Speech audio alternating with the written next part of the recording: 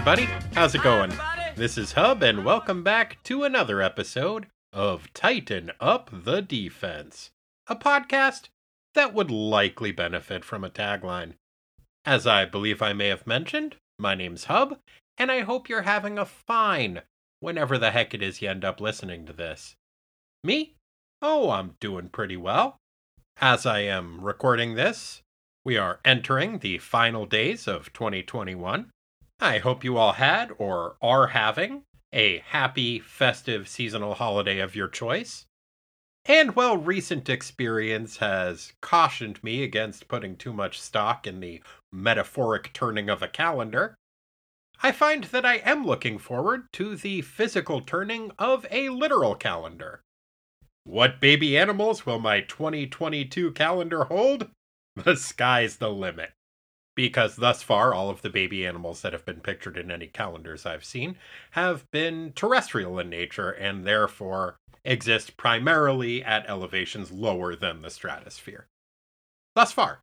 But as much as I am looking forward to seeing whatever baby Arctic fox or puffin chick or bee cub the illustration for the month of January is going to show me, there is one thing that I am not looking forward to. And that is the inevitable, intrinsically inappropriate small talk question that crops up at the beginning of every year. So, got any New Year's resolutions? Look, I get it. Small talk is hard. And being socially isolated for the better part of 2 years hasn't made it any easier. But at what point did we as a society decide that an informal request for a self-evaluation is a reasonable expectation for a chat with a casual acquaintance? If you were at a summer barbecue and your neighbor came up to you and was like, "So what areas would you target in your existence as a human being that you would say have room for improvement?" You would be well within your rights to kick them in the shin and run away. Who the fuck wants to have a performance review recreationally? I don't want to have a performance review ever, under any circumstances. You know what I think of when I think of a performance review? I think of that scene in Roadhouse where Ben Gazzara lines all of his hench people up and tells them to apologize for being bad at their job. Only one of them doesn't do a good job apologizing, so he punches that guy in the face and then tells him he doesn't like him because he bleeds too much. And you know what? All things considered, I would probably rather have Ben Gazzara punch me in the face than have to do a performance review self-evaluation. So, in the next couple of months, if you find yourself stuck in a conversation with a casual acquaintance, I would recommend, instead of asking about New Year's resolutions, either punch them in the face and tell them that they bleed too much, or just pick a different small talk question. Ask them what their favorite baby animal is. Is it a bee cub? Because initially, that's just a thing I said a few minutes ago when I couldn't think of the name larva. But the more I think about it, the more I want to see a bee cub. Sounds really fucking cute. I bet it's got like big floppy antennas that it needs to grow into. Aww. Anyway, we should probably talk about a comic book. So, without any further ado, let's, do this. Oh, also, don't punch people in the face. Unless you're Ben Gazzara. Or they're a Nazi. Or both. Today's synopsis rhyme is submitted by Matthew Higgins. I told my girlfriend I got some stuffing stalkers for Christmas. She laughed at me and said that's what we're calling them from now on. Synopsis. Thanks, Matthew. New Titans, number 54, May 1989. Who is Wonder Girl? Chapter 5. Answers and questions. Written by Marv Wolfman, draughted by George Perez, inked by Romeo Tangal. Hooray! Lettered by John Costanza, colored by Adrienne Roy, and edited by Barbara Kiesel. Titan Roll Call. Wonder Girl, Nightwing, Beast Boy, Cyborg, Raven, Starfire, Jericho, Danny fucking Chase, and Athens with a Y. Previously in the DC Universe. Wonder Girl, aka Donna Troy, had a backstory and origin that were a fucking nightmare of nonsensical, self-contradictory retcons, a problem that was exacerbated by a continuity rewriting crossover event called Crisis on Infinite Earths, which retroactively erased any possible connection between Wonder Girl and Wonder Woman. Previously in The New Titans. The gang had just returned from an adventure and was in the middle of berating obnoxiously precocious late-season cast edition Danny fucking Chase for being a dipshit, when a bunch of alien jerks showed up and tried to murder Wonder Girl. The Titans killed most of the aliens, but then a pretty lady with stars in her hair showed up and killed the rest of the aliens. The Titans were grateful for the assistance, but were understandably curious as to who this galaxy-haired stranger was. The cosmically coiffed killer spent a great deal of time explaining that she didn't have time to explain who she was, before eventually explaining who she was. Who she was Phoebe, one of the Titans of ancient Greek myth, and she had come to Earth to tell Donna Troy that all her memories from the ages of 3 to 13 were a bunch of made-up bullshit that had been total recalled into her head by the ancient Greek Titans, for reasons that get elaborated on later but never actually make sense. Phoebe took a brief pause to let that information sink in, then suddenly aged about 1,000 years and started dying of oldness. With her dying breath, the suddenly senior stranger spent 20 minutes or so delivering the following exposition dump. A super duper long time ago, the ancient Greek Titans were still in charge of Earth and everything was super chill. Then their kids, Zeus and the other Greek gods, decided that they wanted to run shit and threw the OG Titans into space. The displaced deities landed on a tiny moon in a faraway galaxy. They called the moon New Cronus in honor of their former leader who Zeus had killed before giving them the boot.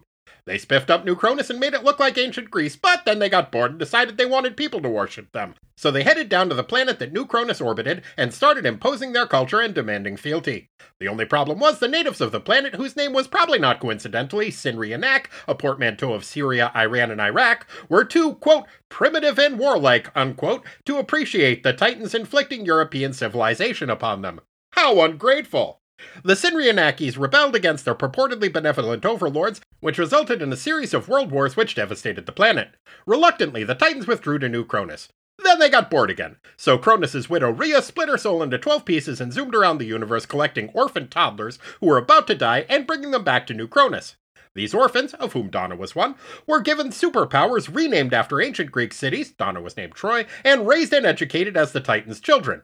When the orphans, who the Titans called the Titan Seeds, which, gross, reached adolescence, the Titans decided to wipe their memories, implant false ones, and send them back to their home planets for 50 years, allegedly to teach them humility or something, but probably because teenagers, am I right? Unsurprisingly, this nonsense plan backfired. One of the Titan Seeds, Sparta, who was probably not coincidentally from the planet Sinrianak, regained her memories early and went bonkers, conquering her planet and using its resources to declare war on the Titans of New Cronus. This war went poorly for Sparta, but the Mad Titan Seed had a backup plan. She invented some fancy spaceships that looked like those flying murder balls from the movie Phantasm on the outside, and alien boob factories on the inside, then sent them around the universe murdering her fellow Titan Seeds. With each murder, Sparta got stronger. She managed to murder 8 of her fellow Titan Seeds, at which point the OG Titans figured they ought to do something. So Phoebe split her soul 3 ways and set out to warn the 3 surviving orphans. Sparta's warriors shot down 2 of the Phoebes, but the final Phoebe made it through and found Donna. Once she finished with this titanic exposition dump, Phoebe handed over a Phantasm Sphere spaceship that I guess she had managed to swipe off of Sparta's army and told Donna and her pals to go get the other 2 Titan Seeds and bring them back to New Cronus.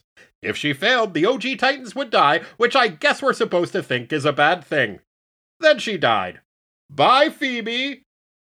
Donna left a message for her husband Terry Long informing him that she was going into space for a while and would be back when she was done. Then she, Raven, and Beast Boy hopped in the Phantasm Sphere that Phoebe had given her and headed off to search for one Titan Seed, while Dick, Jericho, Cyborg, and Starfire hopped in the Phantasm Sphere the aliens who tried to murder Donna left behind and went looking for the other Titan Seed. They left Danny fucking Chase at home because 1, he was way too excited at the prospect of murdering aliens, and B, he's a dipshit. Hooray!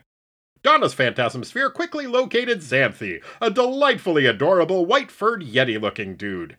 Xanthi vaguely recognized Donna and agreed to go with her and her friends. They headed to New Cronus, where the OG Titans fully restored Donna's and Xanthi's memories of their childhood. Dick's crew had a slightly rougher go of it.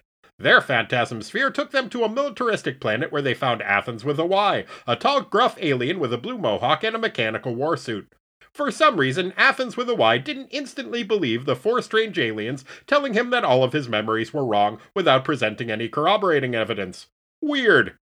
He ordered his army to arrest the Titans, but then Sparta's warriors showed up and started attacking both the Titans and Athens with a Y's forces. Joey hopped inside Athens with a Y's body and forced him to get into the phantasm sphere. They zoomed off towards New Cronus, but as soon as they left, Sparta's army detonated a bomb that blew up Athens with a Y's whole planet. Athens with a Y was understandably peeved about the destruction of his planet and the death of everyone there, including his wife and family. The Titans were less understandably upset at Athens with a Y for not immediately believing their unbelievable story. Jericho was forced to stay inside the gang's unwilling shipmate and kept puppeting him around for the duration of the voyage to keep him from attacking them. But as the Phantasm Sphere neared New Cronus, things came to a head. Sparta and her space army ambushed the incoming vessel before it reached its destination. Athens with a Y took advantage of this distraction, kicked Joey out of his body, and took over the ship.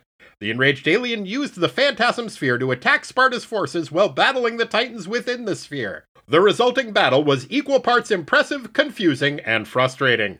Eventually, Sparta and her minions managed to blow up the sphere. Raven, who had been watching the space battle from the surface of New Cronus, managed to teleport Starfire off of the orb before it exploded, but was unable to locate the other passengers in time.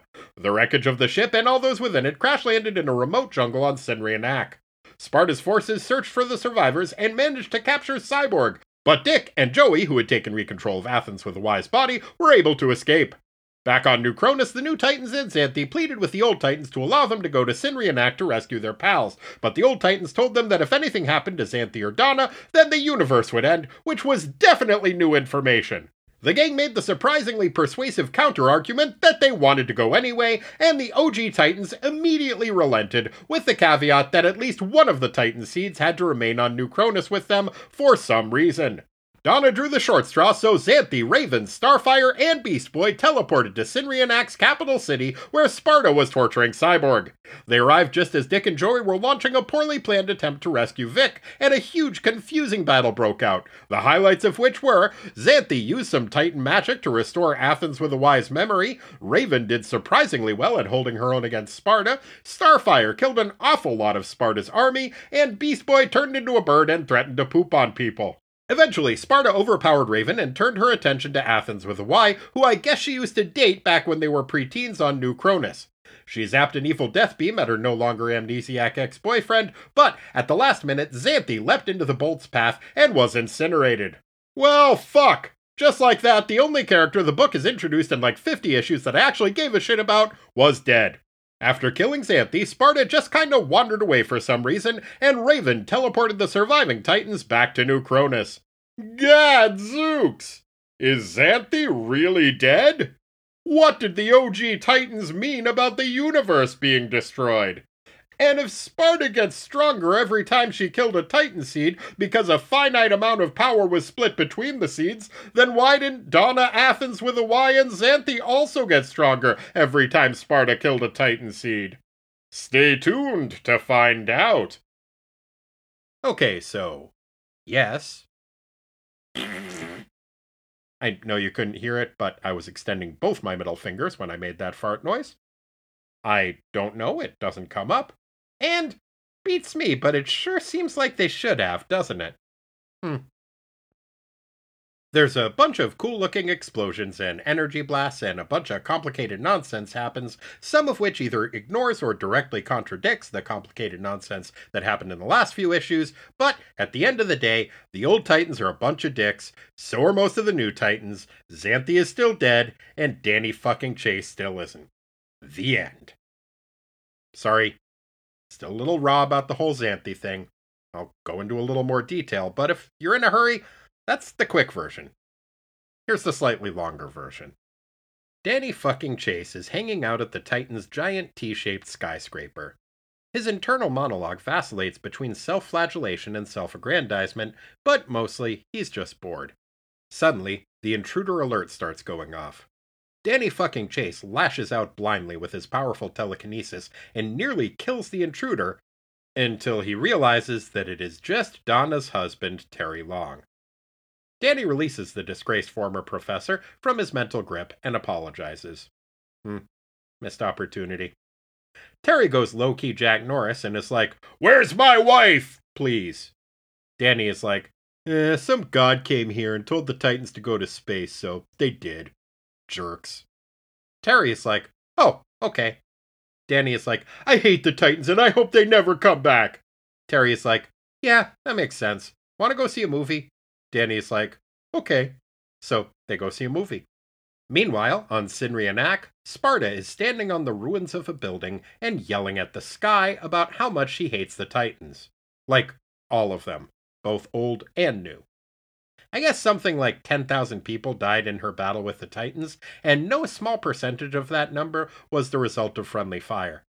The citizens of Sinrianak aren't exactly stoked about her leadership, but they aren't sure what to do about that. One guy is like, "My whole family just died. That sucks." Another guy is like, "Yeah, and after she killed that one adorable furry guy, she just kind of wandered away instead of finishing off the rest of her enemies. What was up with that?" Unfortunately, Sparta is both psychic and has excellent hearing. She stops yelling at the sky for a second and addresses the Sinrianakis. She's like, "Hey, I got a better question. What's up with you guys questioning my infallible leadership? Ooh, here's an even better question. What's up with you guys being on fire?" Then she uses her powers to light them on fire and burn them to death.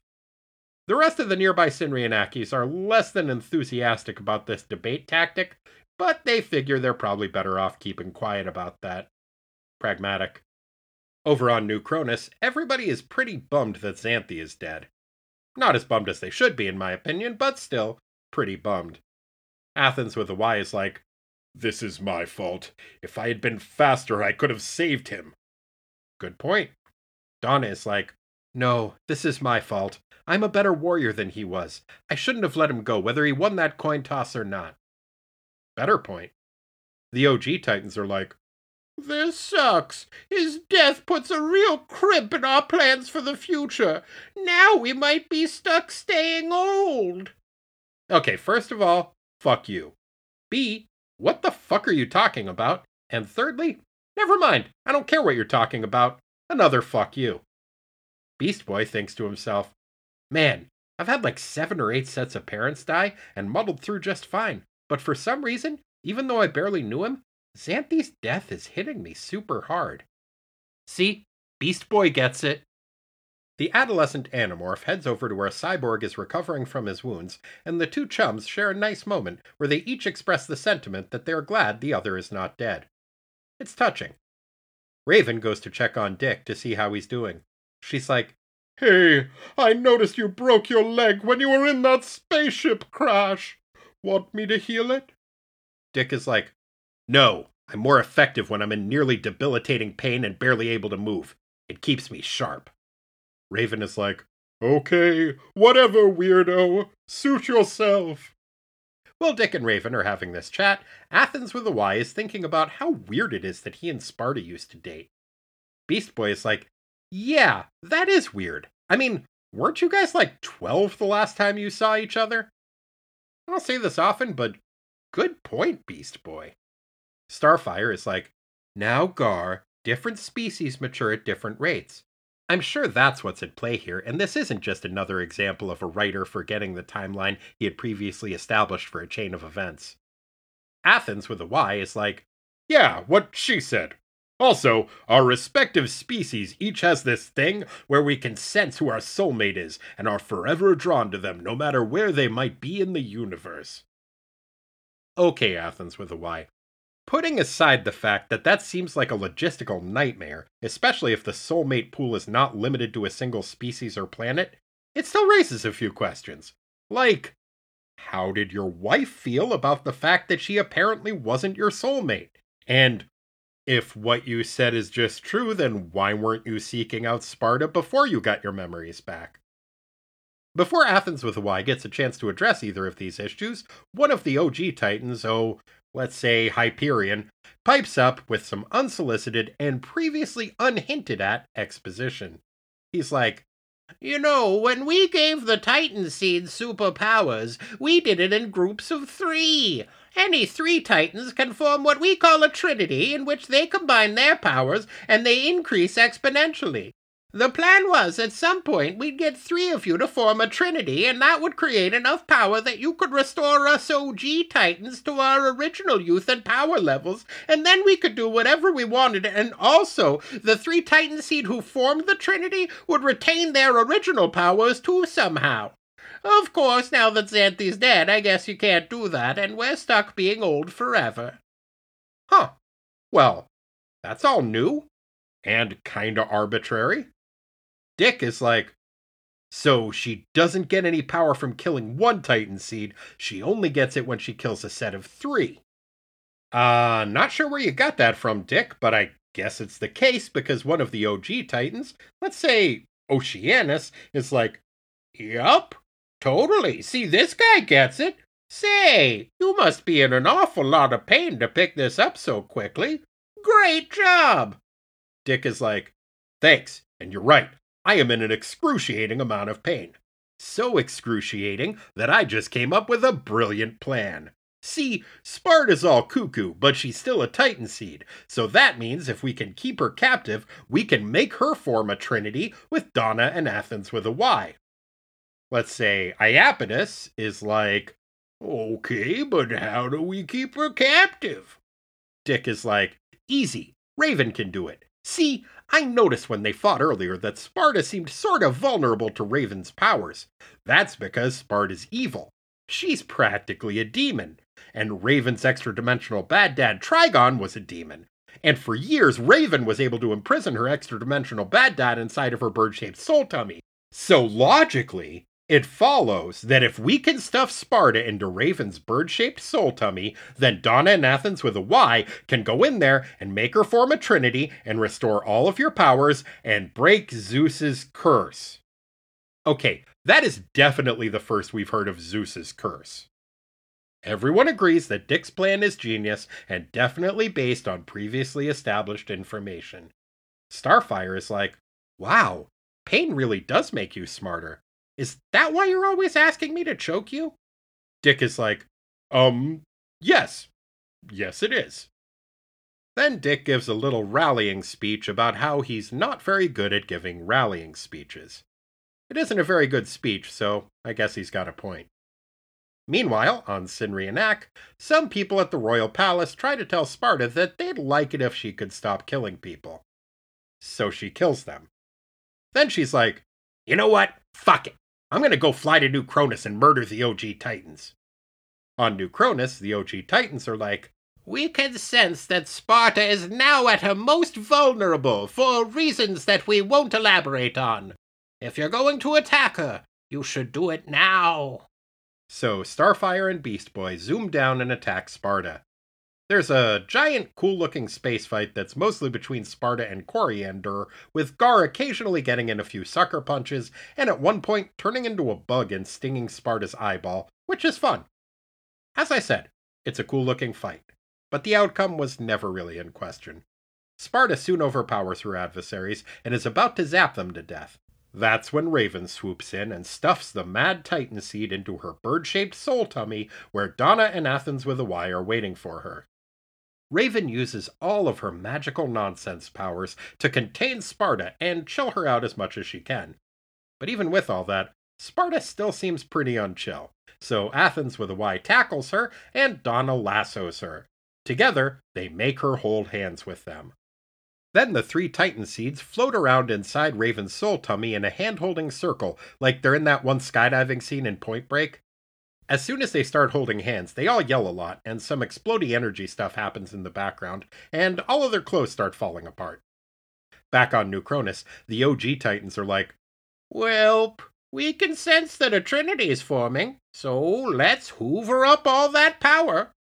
So they all hold hands, only they're just standing there, and also they're super old, so they look a lot less like they're in that one scene from Point Break.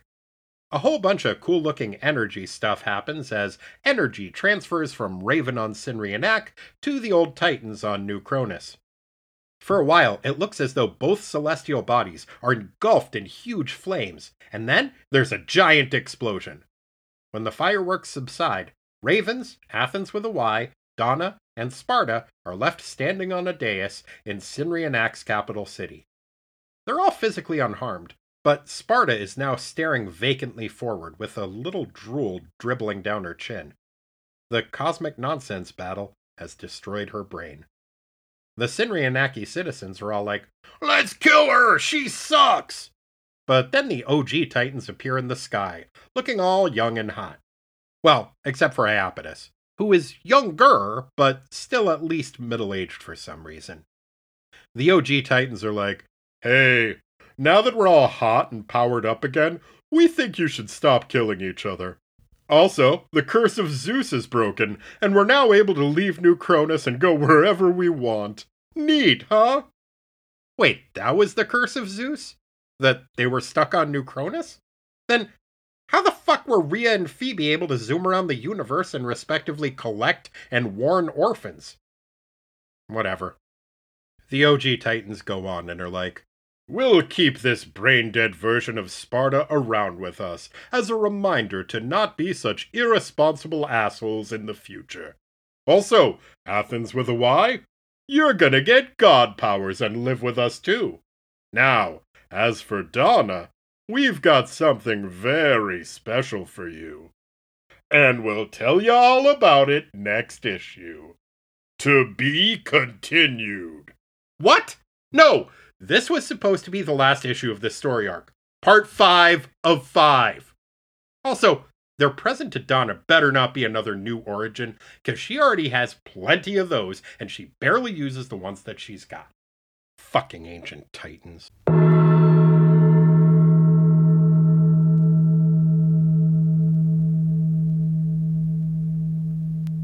And joining us once again is my good for many things brother Corey. Corey, how's it going? Hey, it's going just fine. Happy Boxing Day. Likewise. You had a nice seasonal holiday? Yeah, it's been very different on account of not hanging out as much with family like I think most people are experiencing, or many people. Yeah. But it's been relaxing. Good. Get to have a lovely dinner with you and Lisa. I enjoyed Christmas that Eve. very much. This is now the first time since we hung out on Christmas Eve that I have worn actual pants. So, Congratulations. well, and you're welcome. Thank you. Yeah, Lisa got me some flannel pajama pants and a robe, and so I have been feeling very comfy lately. That's awesome. But when it's time to do work, you gotta put on pants. Work pant. Yeah, that's the main thing that I learned from that Dr. Dre song, where it goes, "With my jeans on and my team strong." When you think about it, probably most teams would perform worse if they were all wearing jeans. They're generally not designed for athletic pursuits, unless they're action jeans. They still make those? I don't know. They may have in like 1990 when that song came out. Oh. He's probably wearing action jeans. I don't know. I don't see Dre doing a lot of high kicks. Oh, it's probably a gift. Maybe when he was with the, he wasn't in the Ultramagnetic MCs. That was Cool Keith. What was his band? Dr. Dre's band? Yeah, like he used to wear like Cosby sweaters. NWA. No, before that. Was he in the Ultramagnetic MCs? I don't think he was. Hi, this is Editor Hub here in the future. No, Dr. Dre was not in the Ultramagnetic MCs. The group I was thinking of was called the World Class Wrecking Crew. And while I cannot find evidence of Dr. Dre wearing what I referred to as Cosby sweaters during that era, he did have what appears to be a cable knit white jumpsuit, which is really something. What does that have to do with action jeans?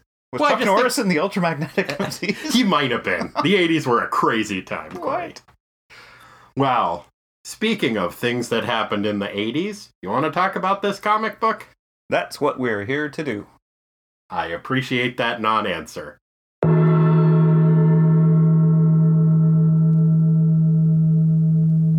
Corey, what did you think of this comic book?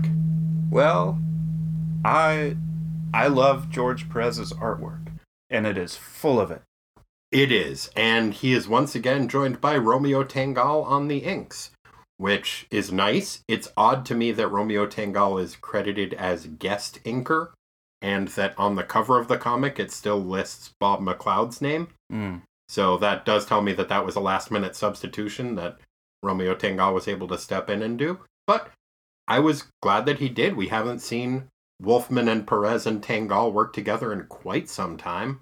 I think issue 6 of this series, something like that. So nearly 50 issues. So it was nice to see them together. I also enjoyed the art.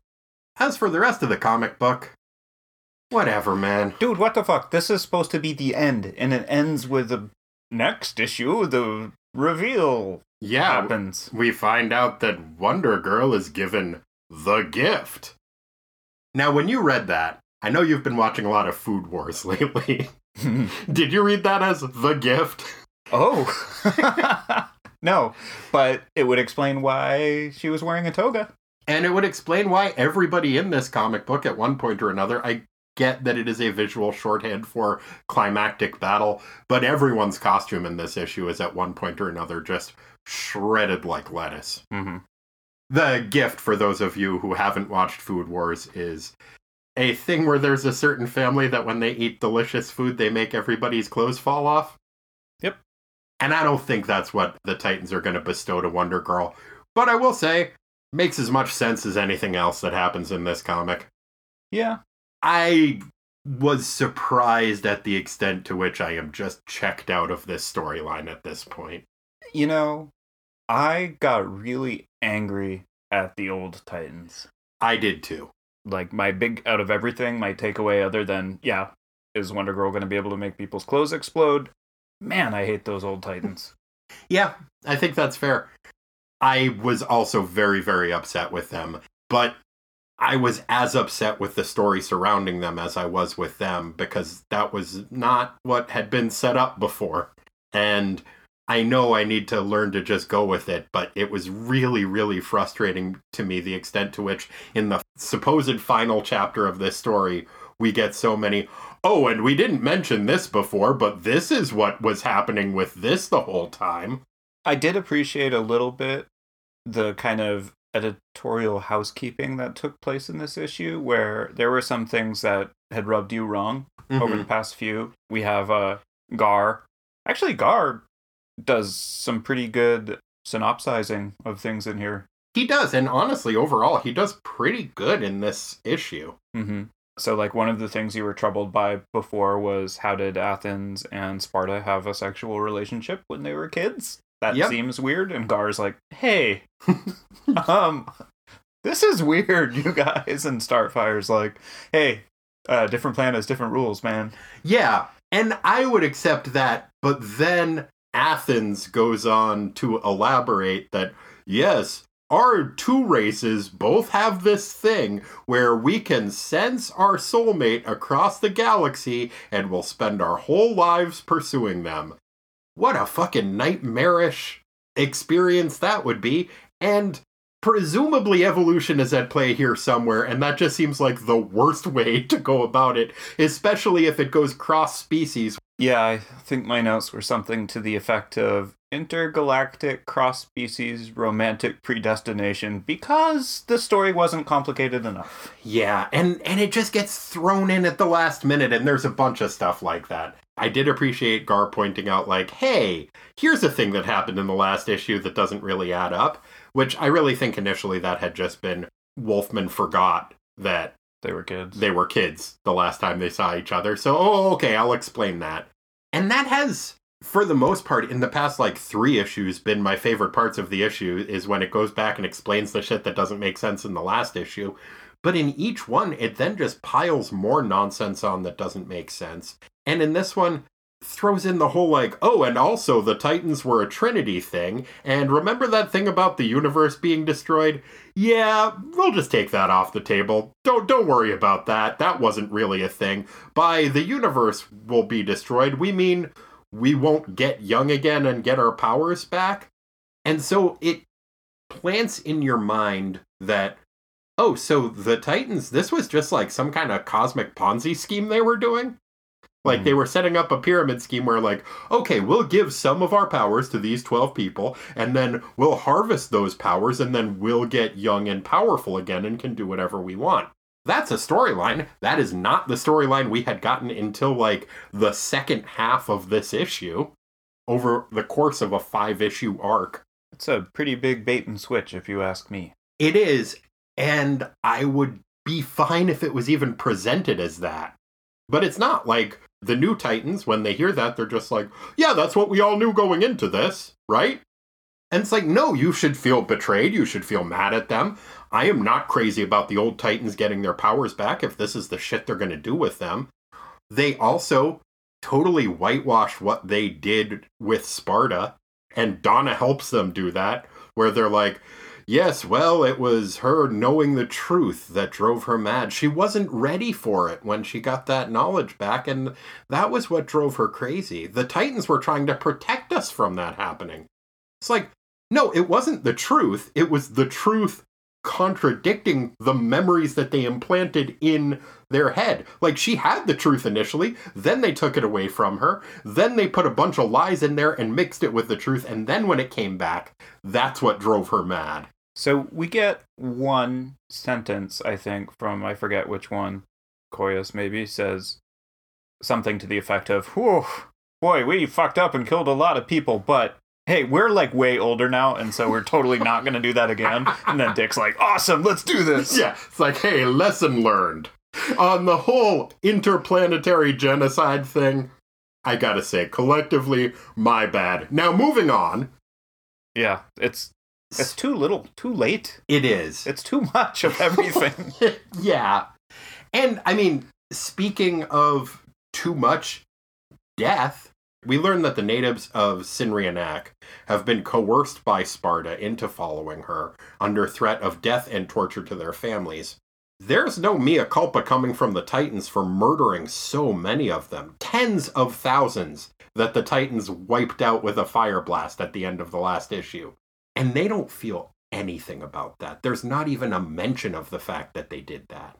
Yeah, that is troubling. And the other thing that was difficult to keep pace with was, I guess because Raven absorbed a bunch of Sparta's powers, that's what made the whole planet catch on fire. But then when the Trinity thing happened, the planet uncaught on fire and everything was fine again? Is that how you read it? I don't know. Honestly, by that point, I really was. I read the whole issue, but like, I was like, yeah, fuck, whatever. You're trying the Corey Whitney approach. I'm trying to, not consciously, but it's just happening. I think I didn't realize how checked out I was at this storyline until a few pages into this issue when Terry Long and Danny fucking Chase go off to have an adventure together. And I was like, well, I wish we could stick around and see what they're doing instead of going back to this fucked up planet. Yeah. Like, I want to see the Terry Long, Danny fucking Chase buddy cop story that we're not getting. Yeah, so maybe just focusing on that for a second. Terry shows up at Titan Tower to find Donna because he doesn't know where the heck she is and he's worried. He's got a duffel bag with him. That was what I was going to bring up. So she just needs a place to stay. He got kicked out of his apartment. Here's what I think happened. I think it would be in keeping with Terry Long's character if, despite the fact that he is unemployed and staying at home all the time, Donna still did all the cleaning up and all of the cooking in their apartment. Probably paid all the bills and stuff, too. Oh, yeah, yeah. Well, he, did, quote, research, unquote. And this was pre-internet. Yeah. It was when he's just sitting on the couch reading Sports Illustrated. Pretty much. And so, as Donna's been gone, the apartment is getting dirtier and dirtier and dirtier. And I have some experience with living in an apartment that gets dirtier and dirtier and dirtier. And at a certain point, one reaches the point, or at least I did, where you look around yourself and you scream, "People don't live like this!" at yourself 4 or 5 times in a row. And then you finally clean the whole place and it stays clean for a week. Mm-hmm. My theory is that Terry reached that point, looked around the apartment, and says, well, time to find a new apartment. I think Donna's out of town. I'll go stay at the Titan Tower. So I think he was just planning on using the Titan Tower as a hotel. He had gotten the message that the Titans are off planet, so he's like, well, there's nobody there. Mm-hmm. It'll take me a long time to dirty that place up. Yeah, plausible. I mean, especially because Danny hadn't been answering the phone. Terry's reaction to what Danny says is that whole interaction is very confusing too. Because Terry shows up and is just like, I'm just so worried about Donna. I want to know what's going on. She said she left to go on some planet or whatever. And Danny is very dismissive and is like, yeah, they went to a planet. A god told them they should go. And Terry's like, phew, that's a relief. What part of what Danny said is a relief? Especially it's coupled with Danny saying, I hope they never come back. If Terry is worried about Donna, that is a horrible thing for Danny to say. But it seems like Terry's just like, yeah, whatever. You know, Terry's got a lot of flaws, but one of his great strengths is an ability I wish I had more of, which I call filtering. So you get a bunch of information, but you just want like one little nugget. All right. So in this case, it's a absolution of responsibility to worry because a god said to do something, and their pay grade is way higher than mine. Okay. So, whatever, cool. And the rest of it's just like, wah, wah, wah, wah, wah. Fair enough, and that's actually not a bad way to try to communicate with Danny fucking Chase. Yeah. Because I think if you listen to most of what he said, he's being a real fucking turd. Oh, yeah, no, he is objectively awful. He's Danny fucking Chase. Yeah. But, I'm sorry, but it did come off very, very creepy. A, 30-year-old man who has had romantic relationships with teenagers before, rolling up on a 14-year-old and saying, hey, we don't need them to have fun. I get that he's trying to take Danny's mind off it, but it comes across as super creepy. Or at least it did to me. Gosh, I didn't really read it that way. Danny, I know what you mean. Hey, we don't need them to have fun.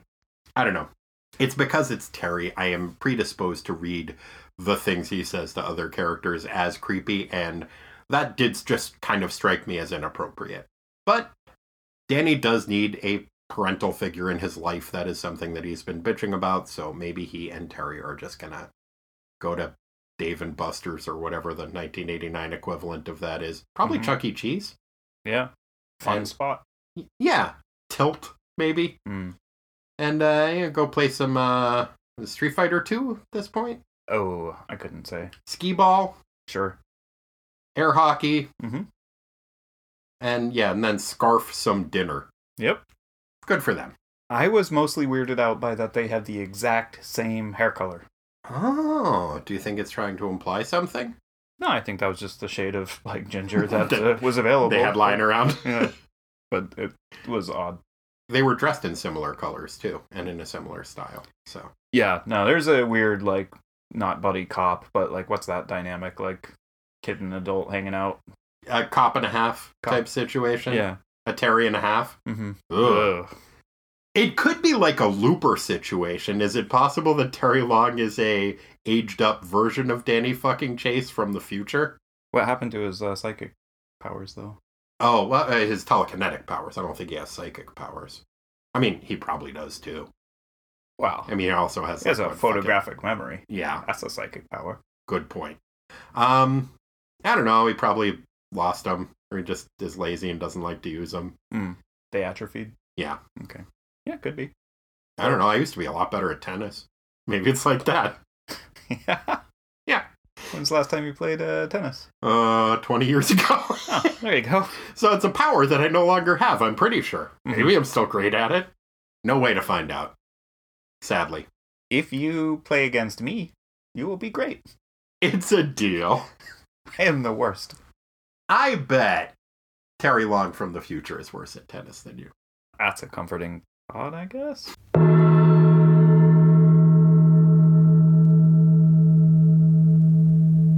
So another thing that I found disturbing about this comic, and I mentioned that I was checked out of the storyline really before we even got into the story in this issue. Of course, a big part of that is that they fucking killed Xanthi last issue, and I'm still not over that. And it would be a lot easier to get over that if they didn't show me in 5 different panels images of Xanthi's lifeless corpse. I feel like you don't normally get that in a comic book. I feel like the dead people usually just kind of evaporate. And it really sucked seeing dead Xanthi just lying there. I kept expecting them to reanimate him or something if they were going to show us his corpse, but they didn't. Yeah, and they called it out in like one of the subtitle bars or subheadings too. That, hey, remember Zangfi? He was fucking great. He's dead. Like, Yeah. it's just a emotional stakes building thing. I didn't care for it. Boo, I say. Yeah, that's fair. Dick has a weird little speech that he gives about how he doesn't want Raven to heal his broken leg because the pain keeps him sharp and keeps him focused and is better for him and he'll be better in a fight. I get the rationale if I don't agree with it in terms of pain, but a broken leg isn't going to make you better in a fight, Dick. It's also just not true. That pain keeps you sharp and focused? Yeah, it's distracting. It is. It's like, okay, I know I should have peed before this battle, but like having an uncomfortably full bladder is really gonna bring things into laser focus for me. It's gonna help motivate me. Right? Yeah, no, that is a really good point. Like, I get maybe like an injury could give you like a jolt of adrenaline, but I would assume that if you're fighting in an alien war and in danger of being vaporized by a mad green lady with a ton of superpowers, my guess is you got some adrenaline flowing already. I would hope. Mm-hmm. I guess I'll give Dick the benefit of the doubt there where he's trying to conserve Raven's energy because he knows that he's going to ask her to do a crazily difficult thing. That is a very charitable read. I read slightly less charitable, but it does make me like Dick a little bit better, that he probably just saw Roadhouse recently and just wants to be more like Dalton. Pain don't hurt none. Yeah. I bet if the issue had been like 1 page longer, he would have gotten to work in nobody wins in a fight. Mm-hmm. He talks about having a plan, and I think we're supposed to think that his plan is the Raven can absorb some of Sparta's powers or whatnot, but I bet the plan that he was hoping he could present there was, okay, here's the plan, Titans. Be nice. Be nice until it's time to not be nice. And then be very not nice. Mm. That's not how the speech went, is it? It's pretty close. The being a cooler speech. Yeah. Yeah. I remember the be nice part. Till it's time to be not nice. Till it's time to be not nice. I think. Yeah. But I don't know if he said then be very not nice. He should have. Mm-hmm. That'd be tough. I think it was implied. Yeah. I mean, he wasn't very nice when that guy came in with a knife on his boot. No, wasn't very nice when he ripped that dude's neck out. No. We should have just watched Roadhouse instead of reading this comic. Just the whole episode, let's just talk about that instead. Okay, you remember when Tig said, a polar bear fell on me? Oh, I do. Best final words of any movie, I think. So good. Mm-hmm. Ben Gazzara should be bad guys in everything. Ben Gazzara should just be in everything. God, I love Ben Gazzara. Those eyebrows. So expressive. So expressive. Did you go with me and Lee to see the Roadhouse the musical when it was put on in Portland? No, I did not. It was so good. The scene where the Ben Gazzara character is sitting down and having his like filet mignon and eggs or whatever in the morning, for whatever reason, the version of that was in the stage play, he was just sitting down and eating a sheet cake that was decorated with soccer players on top of it. And so as he's giving that, like, you and I, we're not so different speech, he offers at one point, soccer cake? And it was one of the funniest things that I've ever seen. Roadhouse. Even the musical. Mm-hmm. So, in summation, beautiful artwork, but definitely no Roadhouse. Yeah, not enough Roadhouse. No Ben Gazzara. If Ben Gazzara was in this comic book, who do you think he'd play? Oh, Sparta. Yeah, he'd make a great Sparta. Yeah. I bet he could pull off Athens, too. Both. Ooh, in a double role? Mm-hmm. Man. Some CGI, you know? Yeah. I want to see a version of Face Off where it's Ben Gazzara and Ben Gazzara.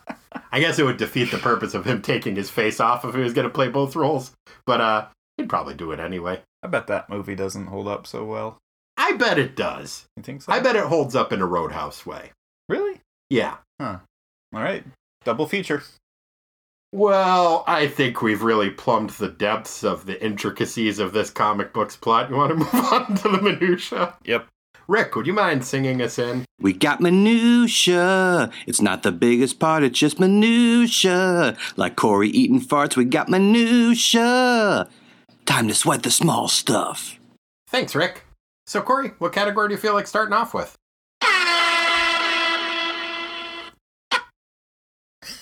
Oh, no!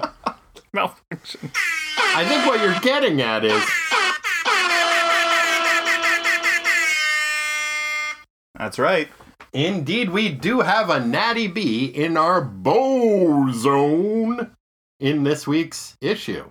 As Danny is greeting Terry Long, we have perhaps the most appropriate bozo placement we have seen yet. I don't think anybody has called Terry Long a bozo in this comic book before, and that is an oversight which Danny fucking Chase goes out of his way to correct. On the second page of the comic, when Terry breaks in, Danny fucking Chase greets him by saying, "All right, bozo, it's Dead Meat Tim." Pretty good. Mm-hmm. I think he started to say time, and then he realized that it was Terry Long. I don't think he thought that Terry Long was a guy named Dead Meat Tim, although that's a pretty good insult, too. Yeah. I have an acquaintance who has a tattoo that says Artie Tim, because he was very intoxicated when he got this tattoo and had seen someone wearing a t-shirt that said party time, but because it was a t-shirt, the jacket was covering up the P and the E, so it said Artie Tim. And he thought Artie Tim was something that ought to be memorialized on his body. Oh, no. Yeah. Not the worst tattoo I've ever seen. No, it's a good story. Yeah. What's the worst tattoo you've ever seen? Like on a person that I know? Yeah. Who doesn't listen to the show. Oh, I knew a guy that got a tattoo of Jimi Hendrix. Oh. That was like a portrait style, the black and white one. There's like a t-shirt of it. It's like his face looking at you, and but it's all stylized. It just looks really cool. I think he's got like an ascot or something on. Sure. He's wearing his like outfit from the Are You Experienced album. But also like a fancy jacket with epaulets and stuff. And so it was an attempt to capture that in black and white. And it was not the best executed. Not photorealistic? Nope. What did it look like? You knew what it was from context, but also you're like, ooh. I'm sure we've discussed on the show the guy I knew in college who got a tattoo of Jim Morrison, but went in with the album cover of his favorite Doors album, which was the soundtrack to the movie The Doors. And so he inadvertently got a tattoo of Val Kilmer as Jim Morrison. That's priceless. It really is. I would so much rather have a tattoo of Val Kilmer than Jim Morrison. So, good job. Yeah. What are we talking about? Oh, the Bozone. Yeah.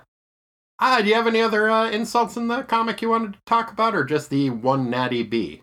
I think there's a couple fools, but the Natty B was really what stood out. Yeah. I believe Sparta calls people fools a lot. Mm-hmm. And, I mean, I called the Titans of Myth all kinds of names, but that wasn't textual. Yeah, I called them in my notes selfish asshats. Fair. Sartorially speaking, which elements of fashion in this issue did you find worthy of note? Man, in typical Perez style, no detail was left out. Mm-hmm. And in particular, the crowd scenes on Cinrianac with all the, what would be extras like in a movie. Mm-hmm. There's one in particular where it's zoomed in on some people in the crowd, and the alien dude has a hairdo that I just don't know how to describe exactly. It's like a monk's thing where it's like shaved on the top or maybe bald, but then there's a little top knot mohawk in the middle of that. It is a really goofy look. It is a goofy look. I noticed that a lot of the Cinrianac denizens seem to have that weird, combination like cyberpunk dreadlock look that I think you saw in a lot of futurist fiction in the 90s. But this is 88, so this is kind of ahead of the curve. Mm-hmm. You know what I mean? Where it's like, oh, those are like dreadlocks, but they're also look like they're maybe made of electronic equipment. That's kind of cool. Mm-hmm. Yeah, the visuals of the Cinrianac people I thought were really great. I also liked Terry's going to sleep at his girlfriend's apartment while she's gone outfit. He's wearing a olive green trench coat over a brown turtleneck sweater. Oh, I called it cranberry. Oh, It looked brown. in mine it looks brown. I think you might have had a different coloration in the reprint. It would make sense if it was recolored for reprints, because the colors in this are very good. They're by Adrienne Roy, but there are a bunch of panels in which there are just different colored blobs. Did you get that in yours or no? Not so much. Because there were a couple of shots where, like, half of Beast Boy's face is blue instead of green. And there's one that actually makes a very cool looking effect, but where a portion of Athens's eyeball is like gray and it makes him look kind of like the character Deathlock a little bit. But through the course of the issue, there are a few different spots like that, so it would make sense if they had recolored things when they reprinted them. Yeah, I referred in my notes to Terry's sweater as a cranberry turtleneck sweater. Either way, I think it's a decent look. For all of his many faults, Terry Long's a pretty snappy dresser.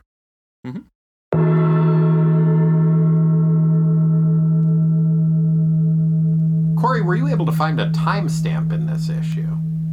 Man, not really. I did go down a little bit of a rabbit hole with the history of the word scarfing, because I thought of that as like something that like skaters said, because when I was in high school, Thrasher Magazine had a scarfing material section that was like... About pizza reviews?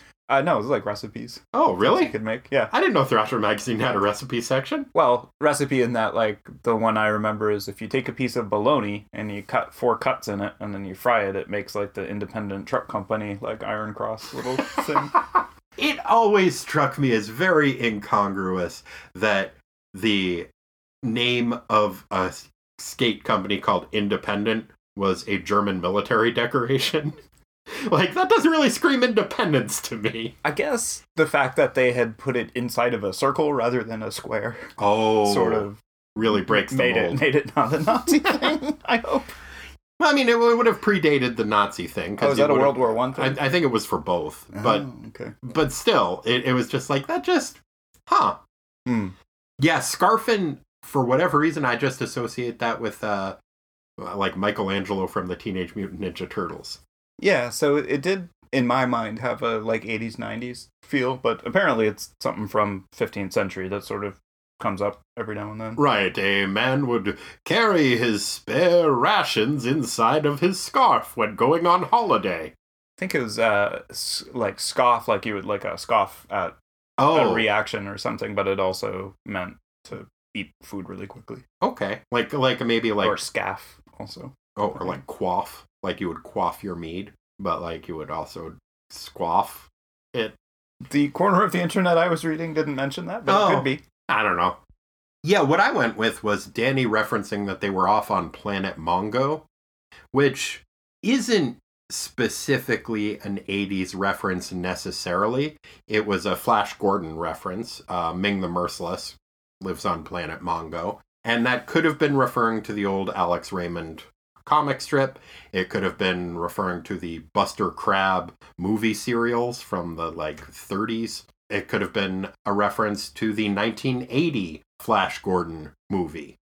But I chose to believe that the reason Danny knew Planet Mongo as a reference was not because Marv Wolfman continually makes all of his teenage characters know 1950s movies, but because he liked to watch the cartoon Defenders of the Earth, which was on in the 80s, which featured Flash Gordon, the Phantom, Mandrake the Magician, and Lothar fighting Ming the Merciless together, which was the cartoon that I enjoyed in the 80s. Dang.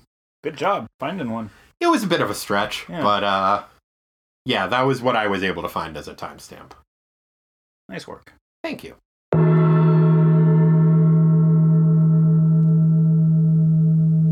You know what I think we should do, Corey? Watch Roadhouse. Yes. But before that, we should have ourselves a Battle of the Band Names! It's so loud today. I don't think it's more loud than usual. I think you probably just had a little bit too much of that brandy-soaked eggnog last night. Oof. Or this morning. What band names were you able to find in the text of this issue? I think that these guys are kind of like mathy. Okay. Like King Crimson. Wait, what's a math rock band? Mathy, like, I'm going to say more, maybe that's not the right adjective. Like a band that has a sound that is guitar driven and like a Pinback. Okay, I'm not that familiar with Pinback. Oh, they're great. You wouldn't like them though. Oh, okay. Probably. Okay, fair enough.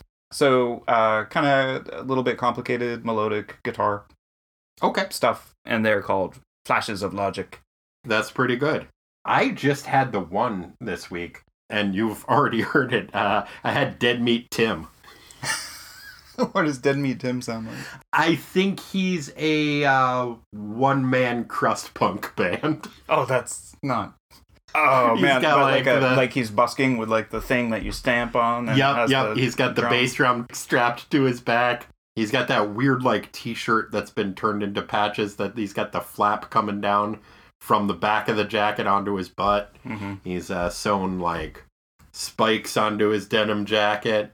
He's playing electric guitar and bass drum. It's a one-man band. Probably got like one of those harmonica things around his neck with a kazoo in it. Mm-hmm.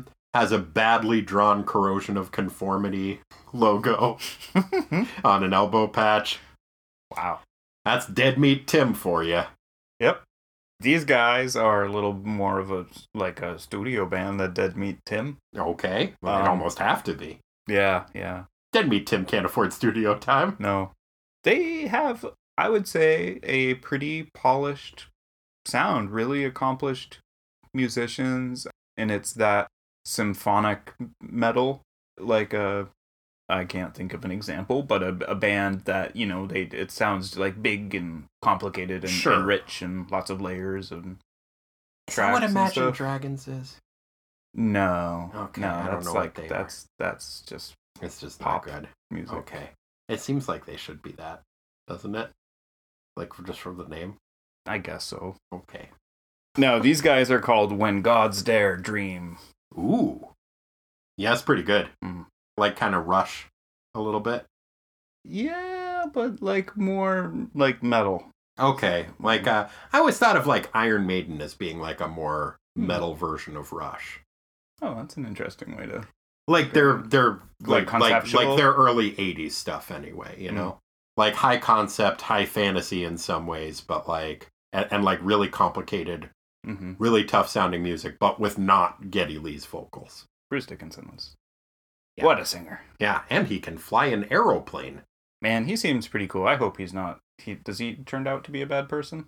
I don't know. I've avoided looking into it. That's fair. Yeah. That's just my thought. Like every time I'm No, like, I know. oh, so-and-so is great. And like, well, actually, Yeah, I know what you mean. they kill kittens. Yeah.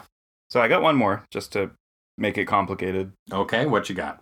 These last guys are... I'd say they would have given our goth marching band a run for their money, but they're just the goth and not the marching band part. Okay. And they're Hungry Shadows. Ooh, Hungry Shadows is good. I think, honestly, Hungry Shadows is the best name. I don't know if it's the one that would do the best in a poll, because it's not, like, wacky in any way. Mm-hmm. Let's go with Dead Meat Tim. Okay. I'm fine with that. Dead Meat Tim and his crust punk one-man band stylings. That electric kazoo. I don't know how he plugged a kazoo into a distortion pedal, but he did. Mm-hmm. That's Dead Meat Tim for you. Ingenious. I'm not giving him money. Yeah, no. Just want him to go away. Don't make eye contact. Oh, boy. Sorry, Tim. I'm not sorry. Dead Meat Tim, I bet I had to serve him when I was bartending downtown. Ugh. He was probably so there were two different guys that were there was Dirty Dan and there was Stinky Dan. They both named Dan, or did you just call No, him they that? were both named Dan, and then there was another guy named Filthy Phil. And Dead Meat Tim reminds me the most of Filthy Phil, who was actually a fairly nice guy. Did you name him that, or you named himself? No, everybody called him that. Oh. I didn't come up with these nicknames. I do remember there being confusion one time when I accidentally referred to Dirty Dan as Stinky Dan in the logbook, and they were very different people. Oh. Yeah. Oops. I got in trouble for that. Yeah, I'm sure whichever Dan it wasn't was very... Well, we don't Cross. let the customers read the logbooks, Corey. Oh. I didn't work in a bar, I don't know. thought it was like one of those when you stay at a beach house and you sign the thing. A little bit. My fiance and I were at the Matador, and what a time. It's a magical, transformative experience. Could have used more linen service, but... The memories of that photo booth. Oh, did not like cleaning that photo booth. Oh, no. All right, so I'll post Dead Meat Tim on the Twitter poll. Corey, every issue of a Teen Titans comic book has an Aqualad, the greatest of Titans, and also a Beast Boy, the worst of Titans, until Danny fucking Chase showed up. Corey, in this issue, who did you have as your Aqualad, and who did you have as your Beast Boy? I had as my Aqualad for putting herself at great risk and being the one person who it all came down to her, and she's like, I have no choice, I just gotta do it. Raven, for taking the trinity of New Titans inside her soul self and saving the world, but not saving the world, but I guess making life better for the old Titans, because it was maybe gonna save the world. She thought she was doing the right thing, and it was a big sacrifice, so good job. Yeah, I had Beast Boy as my Aqualad. He really did a pretty decent job in this issue, and I feel like he was... I don't know. I don't think anybody did a great job in this issue, and I remember being struck by thinking, well, Beast Boy's okay. Yeah, and he actually summed up the entire story arc for me really succinctly right after his comment about the, hey, isn't it creepy that you guys hooked up as kids, when he basically said, oh, man, this is really fucking complicated. You need a scorecard to tell who's who. Yeah, good point. I almost wonder if that was Wolfman being like, sorry, guys. Maybe. It is odd to see Beast Boy as the audience proxy, but he actually does a pretty good job of it in this issue. So, good job, Beast Boy. Conversely, who did you have as your Beast Boy in this issue? Who did the worst? Well, if I cannot pick all of the old Titans... That was my choice. Oh, is that allowed? I don't see why not. That was my... They're Titans. Yeah, I had them all tied, except for Iapetus. I left him out because I felt bad for him, because when they all got young and rejuvenated, he was still bald and gray-haired. Oh. It was like, really? I guess maybe they just were like, well, he's the god of justice, and I mean, Justice has to be an old white guy. Even when he's young, he was an old white guy. What other kind of justice could there possibly be? But I felt bad for him that he still ended up bald and gray-haired.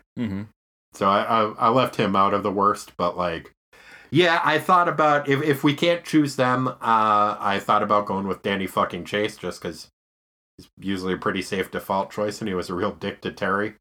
And failing that, I don't know, I was annoyed with Donna for carrying water for the old Titans and saying they were great. My backup, if I can't choose every single one of the old Titans, even you're dragging Iapetus down with him. Yeah, I mean, he still did a terrible job. Yeah, I know. It's collective genocide. You're right. That's fair. I just felt bad for him. He's got gray hair, but he still killed the planets of people. Yeah, God, what a bunch of assholes. They're so bad. But so cool. That's my choice. My backup was Dick, because okay, fine, you I guess came up with a plan using your wrist computer, but I was really annoyed by his Go Team speech, because it was one of these Go Team speeches that was structured something like, well, I can't participate and everybody else can't participate, but you two can. You two being Starfire and Beast Boy. And, stakes is high, so Go Team, let's do this. It's like, really, dude? Well, he prefaces it by saying, oh, I'm not good at giving speeches. I don't have a good speech like Patton in that movie. Which was, again, a 1970 movie, so if this is 1989, I don't know why Dick would have seen that necessarily. But, so he's like, yeah, I don't have a great speech like George C. Scott did in Patton, but I'm still going to give a speech even though I know it's a shitty speech. Just don't give a speech at that point. Yeah. Don't undercut it and then under-deliver still. I also I don't like this, I'm the boss, so I'm going to motivate my team to do a thing, but not have anything to do with the thing. Like, Yeah. that's just a yucky feeling. Yeah, it's like he's just justifying his job as team leader. Mm-hmm. In that case, I get why he didn't bother having Raven fix his foot. Yeah, then he'd have to go do some fucking work. Fucking dick. Yeah, it's a pretty good backup choice. Thanks. But man, I hate those fucking Titans. They're the worst. How is it a happy ending that they get their goddamn powers back? Yeah, because they're like, we're just gonna fuck off to wherever now. And, Yeah, we're not exiled we anymore. are not gonna do genocide anymore, guys. We're totally cool now. Yeah, fingers crossed. And, we're gonna take Athens and Sparta with us. Yeah, even though Sparta totally has their mind burned out, it'll be a reminder for us not to do any more genocide, because otherwise, truth be told, we would totally forget. Yeah. And, like, Athens, you're going to be a god now. I know it might be weird for you to be around your burned-out mind ex-lover from childhood, but... But it's cool, right? You get to be one of us. Congratulations. And his expression, too. He's just like, what? I did all that for this? Seriously. Ay. I read all these issues for this. Their whole attitude towards the Sinrianaki people, too, who are like, oh, this woman who has been a dictator, who has oppressed and made us serve her and made us worship her as a god and is responsible for millions of deaths of people on our planet. We're going to get revenge on her. And then the Titans show up and are like, no. You guys, calm down. You're so warlike and primitive. That would be wrong. It's like, dude, you killed millions of these people. This is your doing. Let them have their fucking revenge at this point. Like, no, she should serve her life as a mindless husk. Boo. It's the right thing to do. And the tasty way to do it. Oh, that is a missed opportunity. They should have made at least one of the Titans, when they're super old, make them look like Wilford Brimley. Hindsight is 2020. Yeah. Corey, who did you have as your president of the drama club in this issue? Which character acted, or rather overacted, in the most dramatic fashion? It's a little on the nose, but I gotta go with Sparta. Blowing people up left and right, screaming, eyes literally blazing, and then drooling all over herself at the end. Yeah, really, that level of planetary genocide is just so extra. Yep, I guess so. Yeah, I think that is a totally valid choice.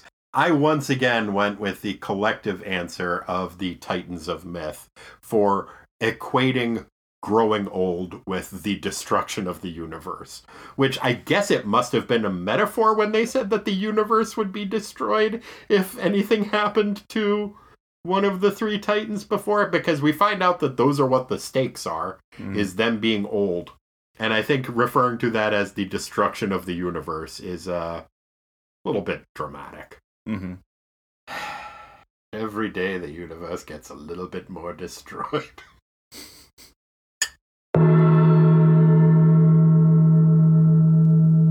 Corey, what was your favorite panel this issue? Man, like I said at the top, all the art in here is dynamite. Mm-hmm. Probably my favorite is the full page exploding sun panel. That is a nice one. This issue just seems to be justifying a lot of very beautiful pictures of explosions, because that is most of what the plot of this issue is, and they really are beautifully drawn.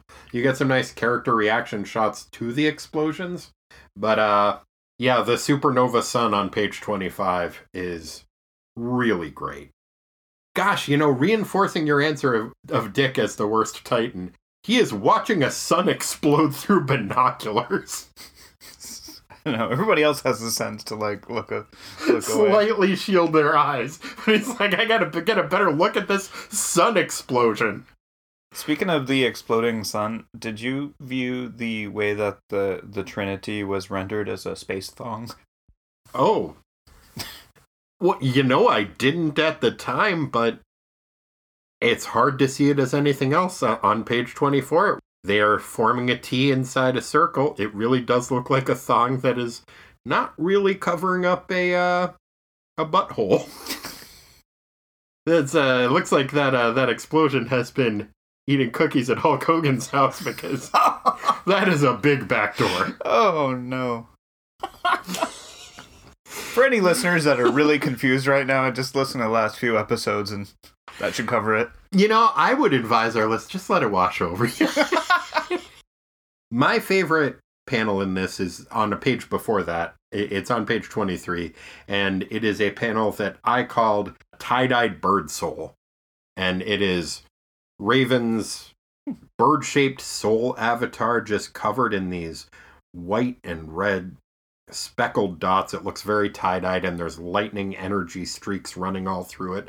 And in the center, you do have the somewhat thong-shaped trinity of Sparta, Athens, and Donna Troy. It's just a nice look. And really, yeah, throughout, the art is very, very beautiful, and I really did enjoy that. It's so good, and the way that the panels are structured is so good. It's just layout and art. Beautiful. It's like a big dumb action movie in terms of just like, it's pretty to look at, and there's a lot of explosions, and if you don't think about it too much, it probably would have been a fun read at some point. But man, the Who is Wonder Girl story, 5 parts, went into it with high hopes, really enjoyed the first issue of it, and then at every step beyond, if you don't have a 5-part story set up in your mind, why are you billing it as a 5-part story from the beginning? This was not paced out like a 5-part story, and it continuously contradicted what it had set up in the previous issue, and I found that really frustrating. And also, they fucking killed Xanthi. Yeah, that's the thing with constant high-stakes action stuff, too. Like, you get that Michael Bay fatigue feeling. You just get kind of numbed to it by the end. Yeah. But it was real purdy. It was real purdy. It was weird, too, to see in this Wonder Girl using her Lariat of Truth or whatever it is. Like, if we're taking away the Paradise Island part of her origin, it's weird that she's got a lasso and none of the other Titans that grew up with her on New Cronus did. The parallels between her and Wonder Woman, you can chalk some of them up to parallel evolution, but it really doesn't hold together. No, I mean, I think it goes back to the beginning when it's like, is she Wonder Woman's kid, or is she, like, whoops? Yeah, is she Wonder Woman's daughter? Is she Wonder Woman when she was younger? Is she Wonder Woman's sister? Is she Hippolyta's daughter? No. Totally different Space Titan, but they're very similar for reasons. Yeah. But like down to having the same accoutrement.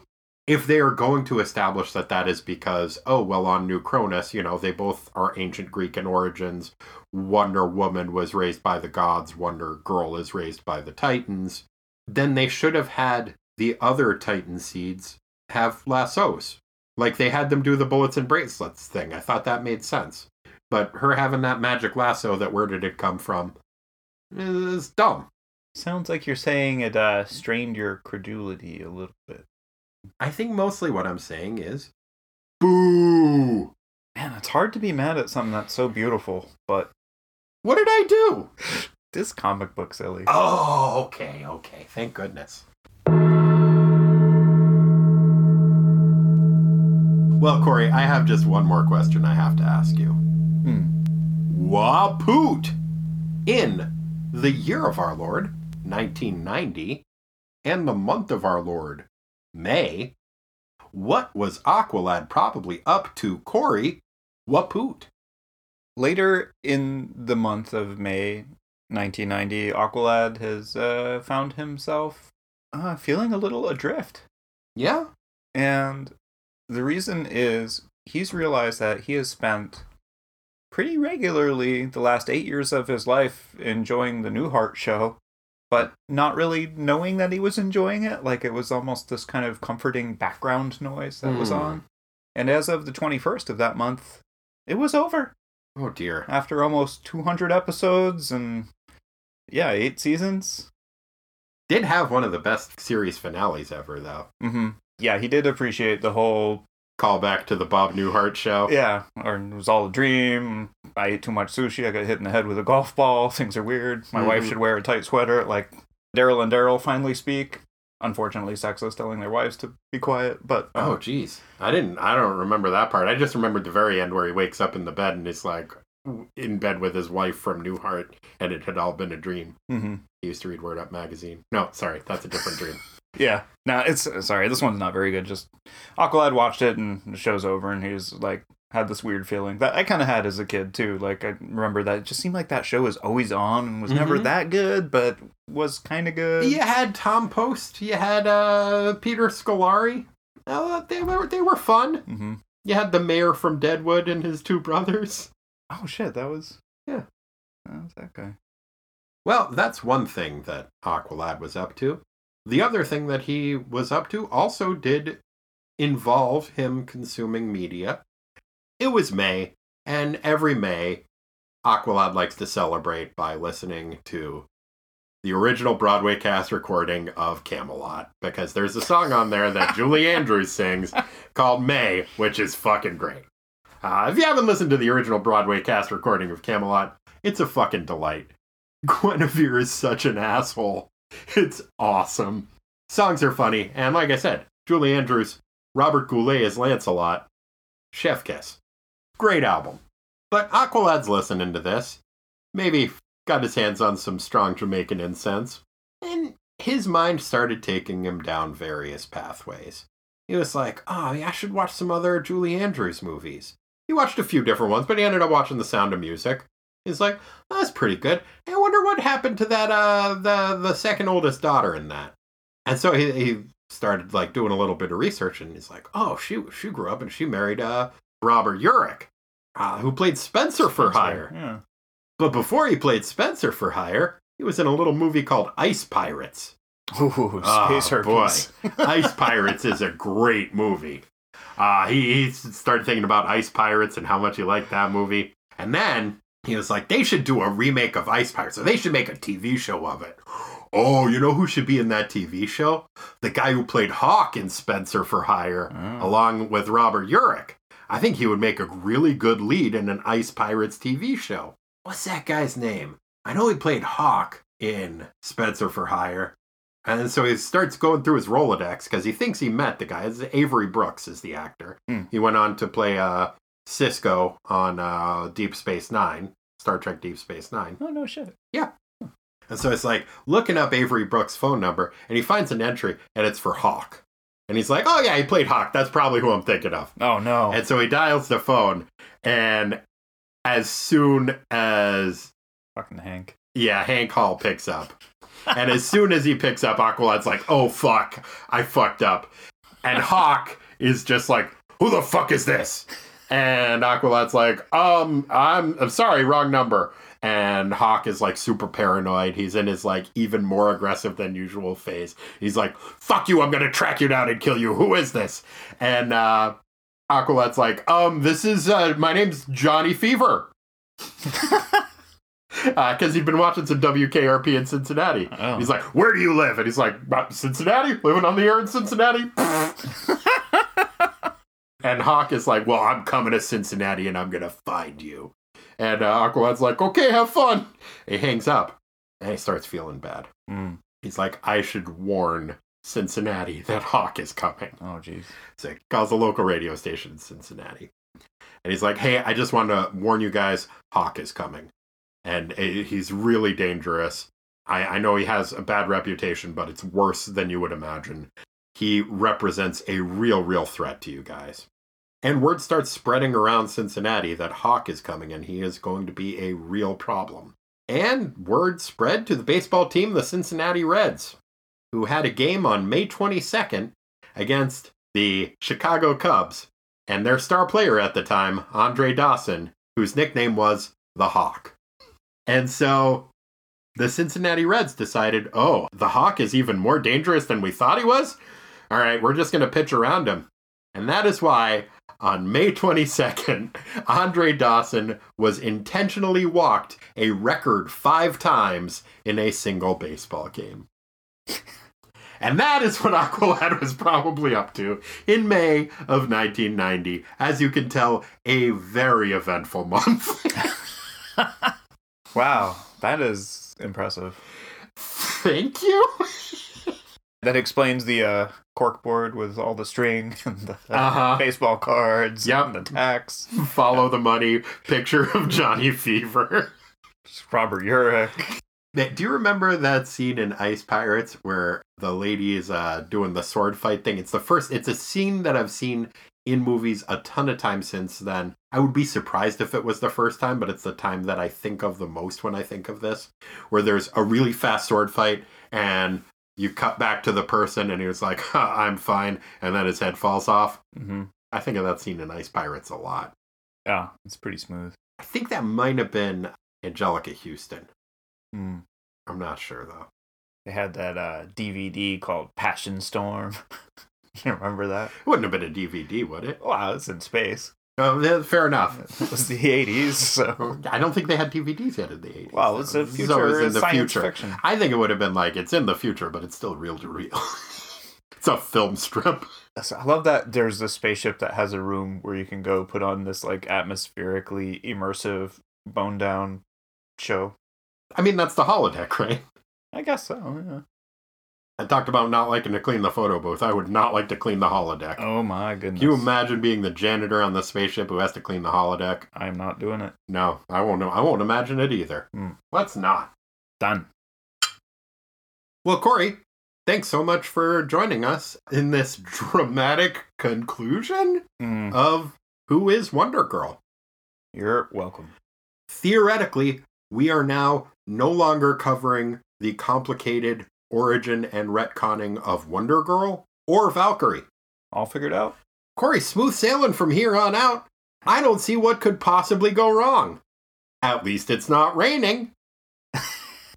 Hey, Fate, do you find what I said tempting? Oh, boy. Won't you wiggle your eyebrows at Fate like that? Hey, Fate. A, it's creepy. B, it's tempting. Don't tempt Fate. Fine. If you would like to get into touch with us, we can be reached at Tighten Up the Defense, P.O. Box 20311, Portland, Oregon 97294, or, as this is the future, we can be reached electronically. Can you even imagine such a thing? At ttwasteland@gmail.com. We're also up on various places in the socials media. Twitter is where we do the Battle of the Band Names poll, so if you have a thought on Dead Meat Tim and his musical stylings, that's where you can check in and make your voice heard on that important issue.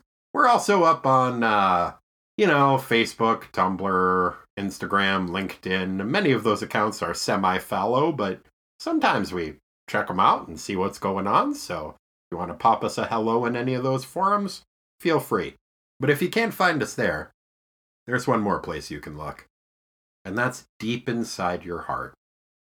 Corey, what are you going to be doing in people's hearts this week? I'm going to be polishing off the last of that holiday eggnog. Hoping for the best. Good for you, man. Thank you. God, I love eggnog.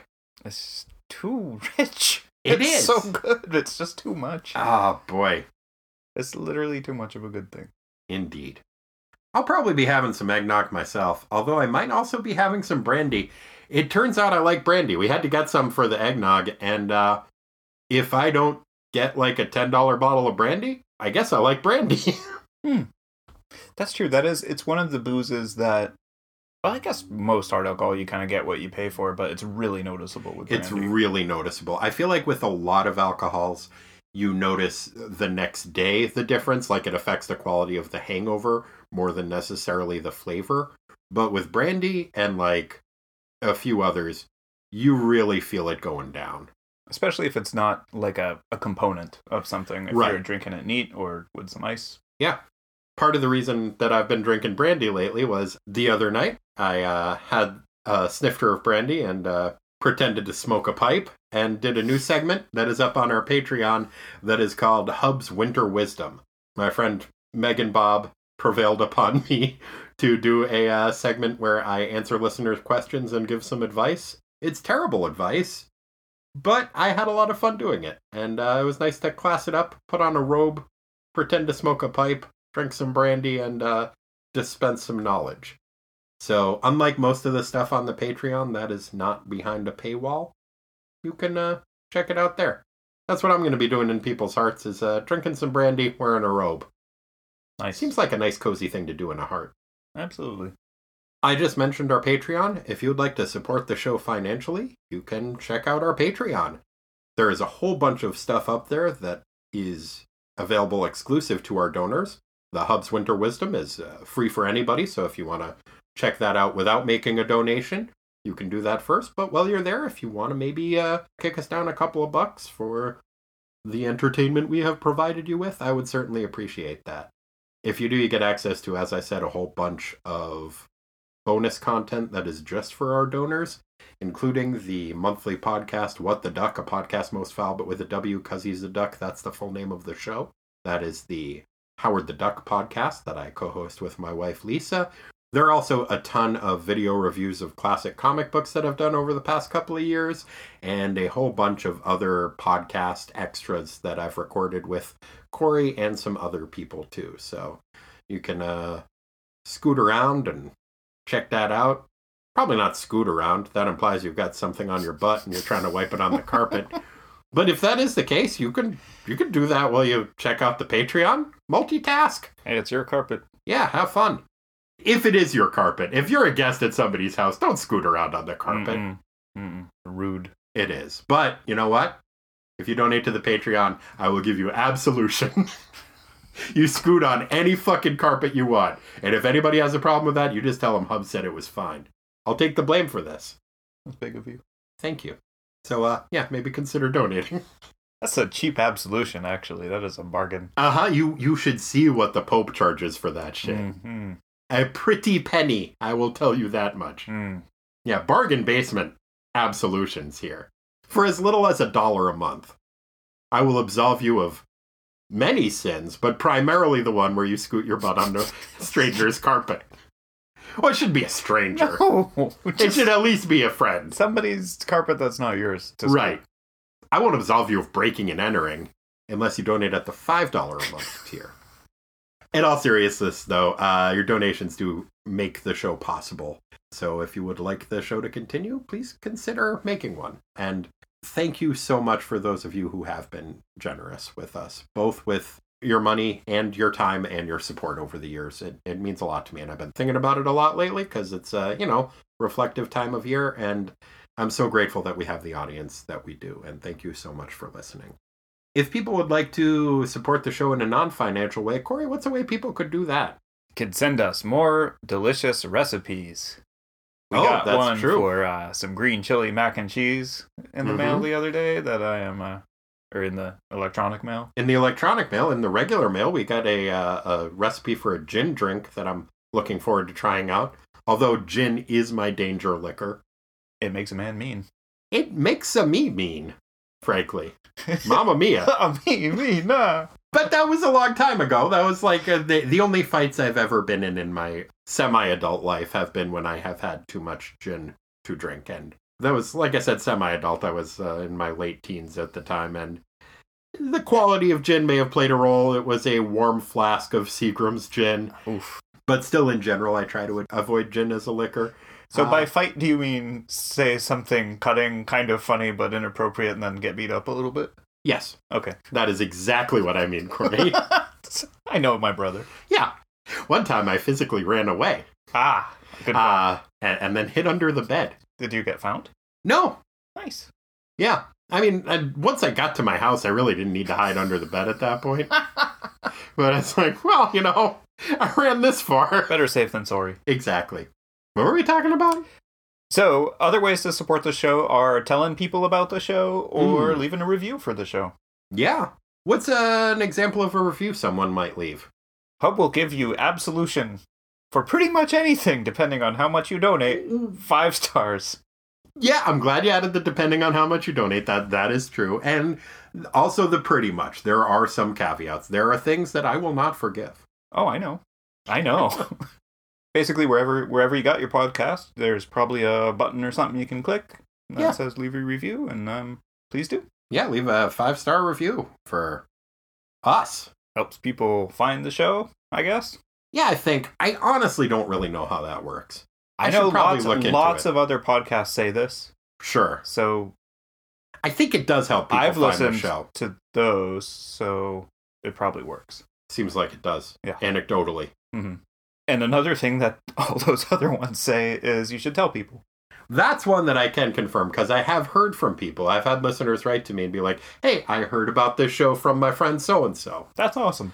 Or I told my friend so-and-so about this and they were happy to listen. We do very, very well in the so-and-so demographic. Yeah.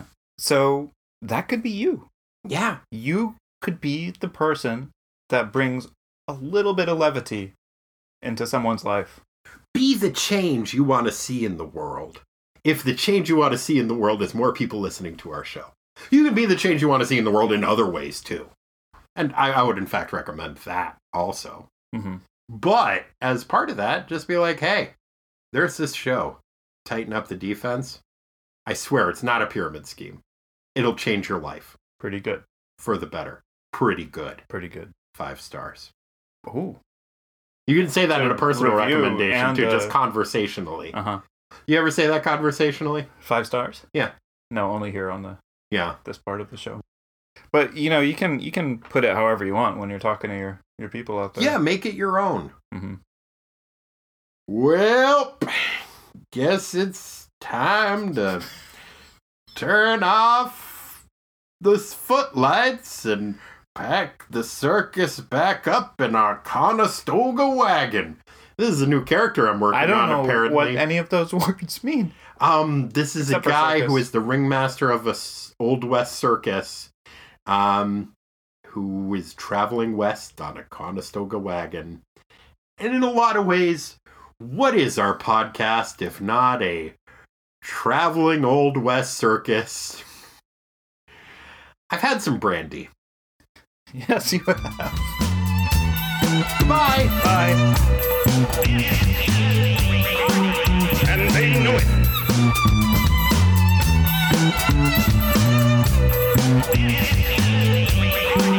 And they knew it.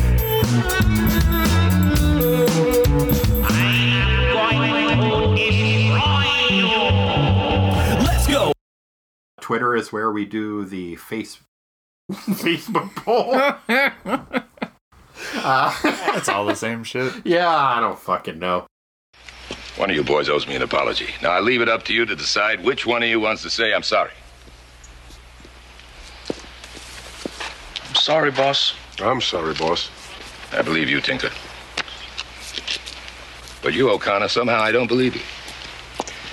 Now, you better try it again. Because if there's one thing I can't stand, it's a man who's untruthful. I'm sorry, And if boss. there's one thing that disgusts me, it's a man who can't admit when he's wrong. I swear to God, boss, I'm You sorry. disgust me, O'Connor. You want to know why you disgust me? No, why, boss? Because you're a bleeder. You bleed too much.